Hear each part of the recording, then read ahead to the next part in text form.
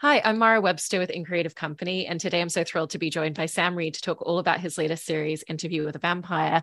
And I wanted to start by talking a little bit about the preparation and development part of the process for you and getting this role, because, it sounds like even though you've done incredibly complex roles before, that this was just another layer on top of that with everything that you had to do. And even just starting with the fact that there's thousands of pages of literature to really dive into this character and learn all of his backstory and all of the subtext, supplementing the scripts, to learning French, piano, singing in the show. And so I was really interested in, when you have such an seemingly insurmountable task ahead of you like that, with so many different facets that you're trying to master in a short space of time, kind of what was your starting point and how you really navigated it in a way that felt manageable for you? It's a very good question, because it never feels manageable, but it's such a fantastic role that it's always very exciting to approach it on any given day. But I guess I had read the books before, when I was younger, and so I had a innate understanding of the characters through my own appreciation of the books. But I guess the first thing I did was go back to the books sort of straight away and kept reading and reading and reading and reading. And it's a different thing when you're approaching a character, or looking at a source material, when you're approaching it as an actor portraying that character. It's very different to just reading them as a fan of the books, because you have to start to find a voice. But she's very specific about the way she describes him, and he is very specific about the way he describes himself, and all the other characters are very specific about the way they describe Lestat. So, and then also, Anne did countless interviews where she talks about this character. She talks about his nature. She talks about, how he pronounces his name. She does a lot of things that I was just, straight up going to in the very beginning. And then, Roland has just done this amazing job of translating all of that, and translating this character, and also finding the character that she sort of settled on, because he does change from Interview with the Vampire to the Vampire Lestat. And so he sort of, he took elements from both, because we're still seeing it from Louis's perspective, and there still has to be a certain amount of anguish and resentment in the way that Lestat is described versus the way that Lestat perhaps describes the things himself. But yeah, it was, Roland, the way he incorporated the language, Anne Rice's language, into the actual dialogue. So you can go back to the scene in the book and see the way that they were thinking, and making sure every reference, I just say a small line in passing, but, fans of the books, or myself as an actor taking on the role, knew the meaning behind it. And so you don't have to create the story. You have it there. You have it in your back pocket at all times. And then there was, piano, French lessons, Italian lessons, and I just kept doing that throughout the whole process, which was daunting, but I was sort of adamant that I wanted them to be there. I wanted those elements to be there in the character. Yeah. And I love the specificity of, like you said, Roland taking the language from the books. And it's a character who has a very specific way of speaking because of his worldview and because of his experience, the time period of where the show is set, but also his history for how long he's been alive for. And there's also that element of delivering dialogue that's about things that are very outside of the ordinary of our day-to-day world. And so how did you kind of manage and navigate, firstly, the fact that you're going in and filming the show where every couple of days you've got pages and pages of monologues that you're delivering in this very specific dialect, but also always finding the way to make it feel very grounded through your character, even when it's out of the ordinary moments for him? Yeah, it's another really great question. I appreciate these. I guess you have to always look at the circumstance like it's truthful. So it would be not beneficial to me to dwell too much on how otherworldly this experience is, because it is his experience. And I think the way that Anne subverts the monster culture and subverted vampirism by putting yourself in the position of the vampire, you immediately have an emotional connection and an empathy for these creatures. It's the same thing, that Mary Shelley does with Frankenstein, and it's within that tradition. So, you have to look at these things as very everyday. It's something that you do on a daily basis, kill. And so it's how do I make killing interesting? How does Lestat make killing interesting for himself? And how does he make this experience important? Because his history is, when he's met the other vampires in his past, it's been a lot more about shame, and that you are acting as a servant of Satan, and what you are is wrong. And Lestat, when he got put, he was an actor. He wanted to see the world. He left home to go to Paris. He had his whole life in front of him, and it was taken away from him. And I think he's always trying to get his life back. He's always trying to go step back into the spotlight and take ownership and make the best of it. And he redefines vampire culture within the world of Anne Rice as well. So, I guess that's a roundabout way of saying that it's all about looking for the empathy within the monster. Yeah. And did those elements that you're describing also really help when it came to finding those aspects of humanity and like his human self that still lives within him, and it's still a presence even though he's become this other version as a vampire? Because I think that's something where you really capture the way that it's kind of always simmering underneath the surface, and then there's ways that it tries to really root up, even just his massive yearning for love, or the way that he talks about loneliness over the course of decades. That's very humanistic in terms of his outrage. Yeah, and it is, and as a character, he has a huge existential crisis as a human being, in which art pulls him out of it. The music, the violin, and listening to that pulls him out of it. So that is his anchor point, is art and aesthetics, and that's his echo basically of humanity. And so moving in, being a monster, he's sort of, that's the only thing that he really, really appreciates in humanity and wants to protect that. I forgot the second part of your question, or the most part of your question. That was my introduction to your question.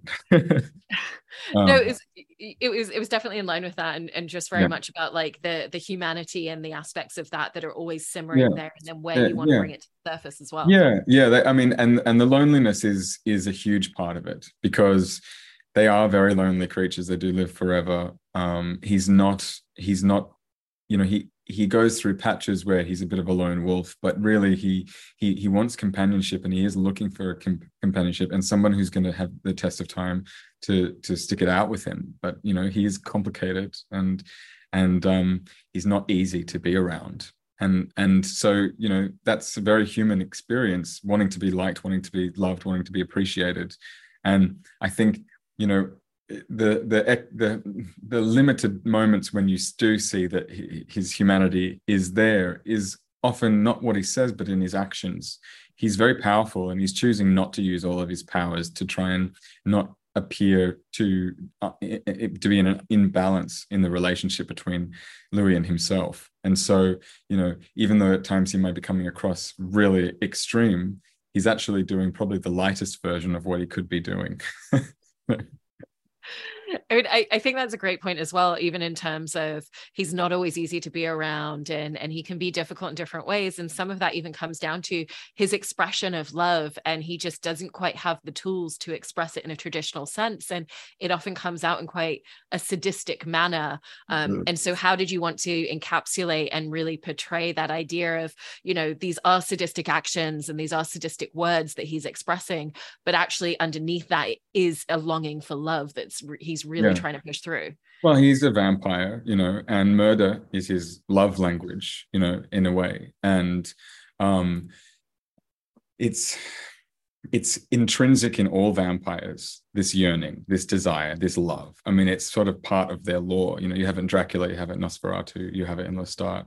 They're dying, they're endlessly longing to be reunited with their love, and they're aching over centuries. And what I think is really interesting just on that point, actually, is that Anne Rice has this extraordinary ability to reference that culture as well, to reference vampire media, to reference, that.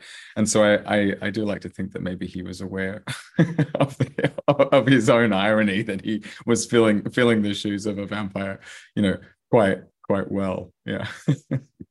And then obviously there is a real love and intimacy that comes, you know, between the dynamic with the two of them from the fact that he turns him. And then even, you know, you were talking before about the ritual of feeding and how for him he's kind of stepping outside of a place of shame. And so how did you kind of land upon what you felt like that was in terms of an emotional plane for him as a character, so that when we see that those scenes and those moments where it's just time really slows down, you know, he's savoring every moment and the pacing of the scene also just really drops? Like, how did you land upon those specific choices? I mean, a lot of it was working with Roland and his dialect, his dialogue. But also it's important to remember that he does a lot of things for a reaction. He's always trying to, if he's being watched, you know, he's a performer and he's trying to entice Louis into this lifestyle. It's hard to know, and it's something that I question all the time, how much he really enjoys it. He's going to have to find a way to get through it. And that's by embracing who he is and making the best of the situation and making it fucking fantastic, you know? And so he wants to take the time to do that. And, you know, if you're going to kill somebody, you have a choice. You either just kill them indiscriminately and quickly and, you know, without flair, or you make their life mean something, and you do it with care and delicacy and finesse, I suppose. And I think this is a really key thing to Lestat, is that he loves first. So he falls in love with people and characters, and there's a lot of the books, they sort of start with Lestat falling in love with someone, and then you know, the way that he goes about acquiring that love and the return of the love is sadistic and is violent and is you know, obsessive. And I think that's unfortunately his tragic flaw, is he doesn't know how to just well, I think he's afraid of somebody not loving him for who he is, really. And so he acts out and pushes them, he forces them to love him. And he's emotionally quite volatile as a character as well. Yeah. You know, it's like he can flip to anger very quickly. It's like, you're not doing this the way that I think that you should be doing it based on my experience. And, you know, he goes from like real tenderness in one moment to real frustration to real anger to kind of almost comedy and laughter to a performance, you know, but also that's requiring all of that from you in scenes and making very fast transitions between those different spaces. Was that something where, you know, you played any other characters that have required those sort of emotional trajectories to shift so quickly, and how would you approach a lot of that, because it is quite a challenge to go so far into those extremities so quickly? Yeah, no, I've never had the opportunity to play somebody like Lestat, you know, and it's one of the greatest gifts I could ever be given as an actor. Really, it's such a joy. It's so much fun to do. I can't begin. But yeah, it's how do you approach it? I guess it's that's just the way he operates, you know, and he is oscillating, and that's just who he is. So it's not really necessarily any specific way of approaching, as it is just accepting. Did you always have a sense, you know, based on Roland's writing, was it always very clear the different directions that was going to take you emotionally for him as a character in scenes? No. Or were there times where it was helpful to try different versions of it a little bit? Yeah, I really tried as many different versions of it as I possibly could, sometimes much to the chagrin of the directors. But I needed to try it a bunch of different ways to see which one was going to work, because this is the only problem when the writing is so good, is that there's not one way to do it. There's so many ways to do it. It's so incredibly written. There's so much nuance in it that you could pull out and emphasize different things and you'd find a completely new thing. So I tried to do it as many possible ways as I could, and you know, and then left it to the editors and everyone else to decide. I mean, and speaking of moments where it, I was interested whether it was helpful to, especially to really explore different directions, was the moment where he is turning Louis. And so I was interested in how you and Jacob Anderson really figured out what that scene was going to look like, because it's such a pivotal moment. It's something that obviously anyone with familiarity, already that moment's coming. But it really has to land for the audience to kind of see this connection. And then, like you said, even with the volatility later, we understand the connection between the two of them at every stage, because it's such a unique intimacy that's built in that moment. Yeah. Well, so they're both at this moment where, Louis turns to God, which is very frustrating for Lestat, because you after all of this that you've gone through, you go to God. I mean, it's he has a very complicated relationship with God, which, in later books he has a really interesting connection with him. And so in response to that, Lestat lays himself totally bare, and that is the most vile and disgusting and aggressive and nasty he can be. And it's probably too far of an extreme. But he realizes, okay, now Louis has seen me at the worst I can be, and he's technically, seen him the worst he can be. So they've seen each other. They've dealt with how bad it can be. Now, can you love me still, and will you join me forever, still? And I think it just goes to show the intensity of their connection as vampire and human before he's turned, that he will. He also sees Louis. And he shows Louis that he is seen and loved, and they're outsiders. They're both of them outsiders, and they're looking to build a home. And I think, it was a challenging scene to shoot, because we had multiple special effects and stunts within this very large speech, that you had to sort of break up and distinguish, certain beats. So it was, we shot it over a number of days, and you had to make decisions there that were going to last, throughout the whole series. There's even specific ones like, how much blood do you drink to drain a body? Like, how long does that take? What does it look like to suck blood out of somebody? Like, what is that? So there are a lot of kind of big things that we were making, big choices we were making. I also love a lot of the very specific body language that the two of you have, and the way that touch is used in very different facets. Like even there's one scene where, you've got your hand just gently on the back of Jacob's neck, and you're kind of stroking it as you're talking to him very quietly about feeding, and, it's best to let the food come to you. Yeah. And I thought that was like such a great choice. And there's so many instances of that. And so how did the two of you find what you wanted the tactile element of their relationship to be, especially when it is something where they're around other people and there's a little bit more of a quietness, but again, just really that connectivity coming through the way that they move with one another? Yeah, I mean, they particularly Lestat, can't get his hands off Louis, and so he's always drawn to him, it was, I think, also having the acrylic nails does animate your hands in a way that I wasn't expecting, and all of a sudden I had these weapons on my hands that changed the way that you did something. So, a touch which might also be incredibly gentle is also quite forceful and powerful. And so there's always this element to the way that he's operating, is he's like gently, floating through spaces, but knowing that, he could destroy everything at a second. And that's power, I suppose, in a way. Yeah. And with that idea of power as well, there's a real poise to him as a character. And again, it feels like part of that comes from the power that you're describing, and part of it also just comes from how we feel like he was as a human, and how he moved as a human through the world as well. And so how did you determine that kind of poise? And was that something where as well the external facets of the costume and the hair and the makeup once you were on set really helped in kind of leaning into that as well?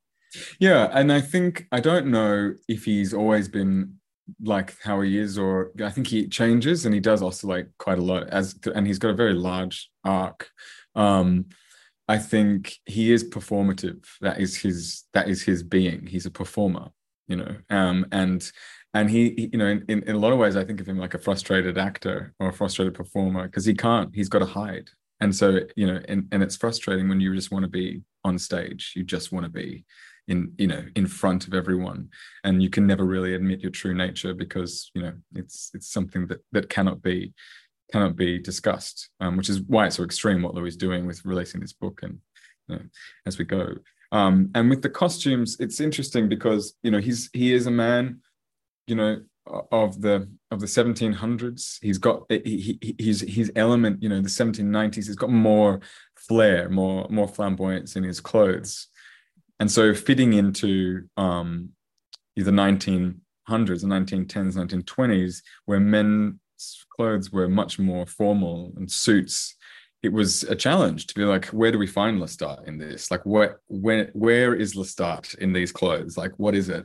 And, you know, Carol Castro, who's the costume designer, and I would talk a lot about this, and she had this fantastic idea, which was, let's bring in elements that are hidden under the costume, so you don't quite see it. But so, you know, he's wearing a more like really cinched waist, or he's wearing patent leather shoes, you know, or he, like, you know, makes fun of the you know, with his boater hat, and he's sort of like there's a lot of cheeky elements and elements of bondage, you know, where there'd be straps on the suit that he's kind of had custom made to make it look like, you know, he's in something, you know, more menacing, more terrifying, and also, you know, playing with those clothes.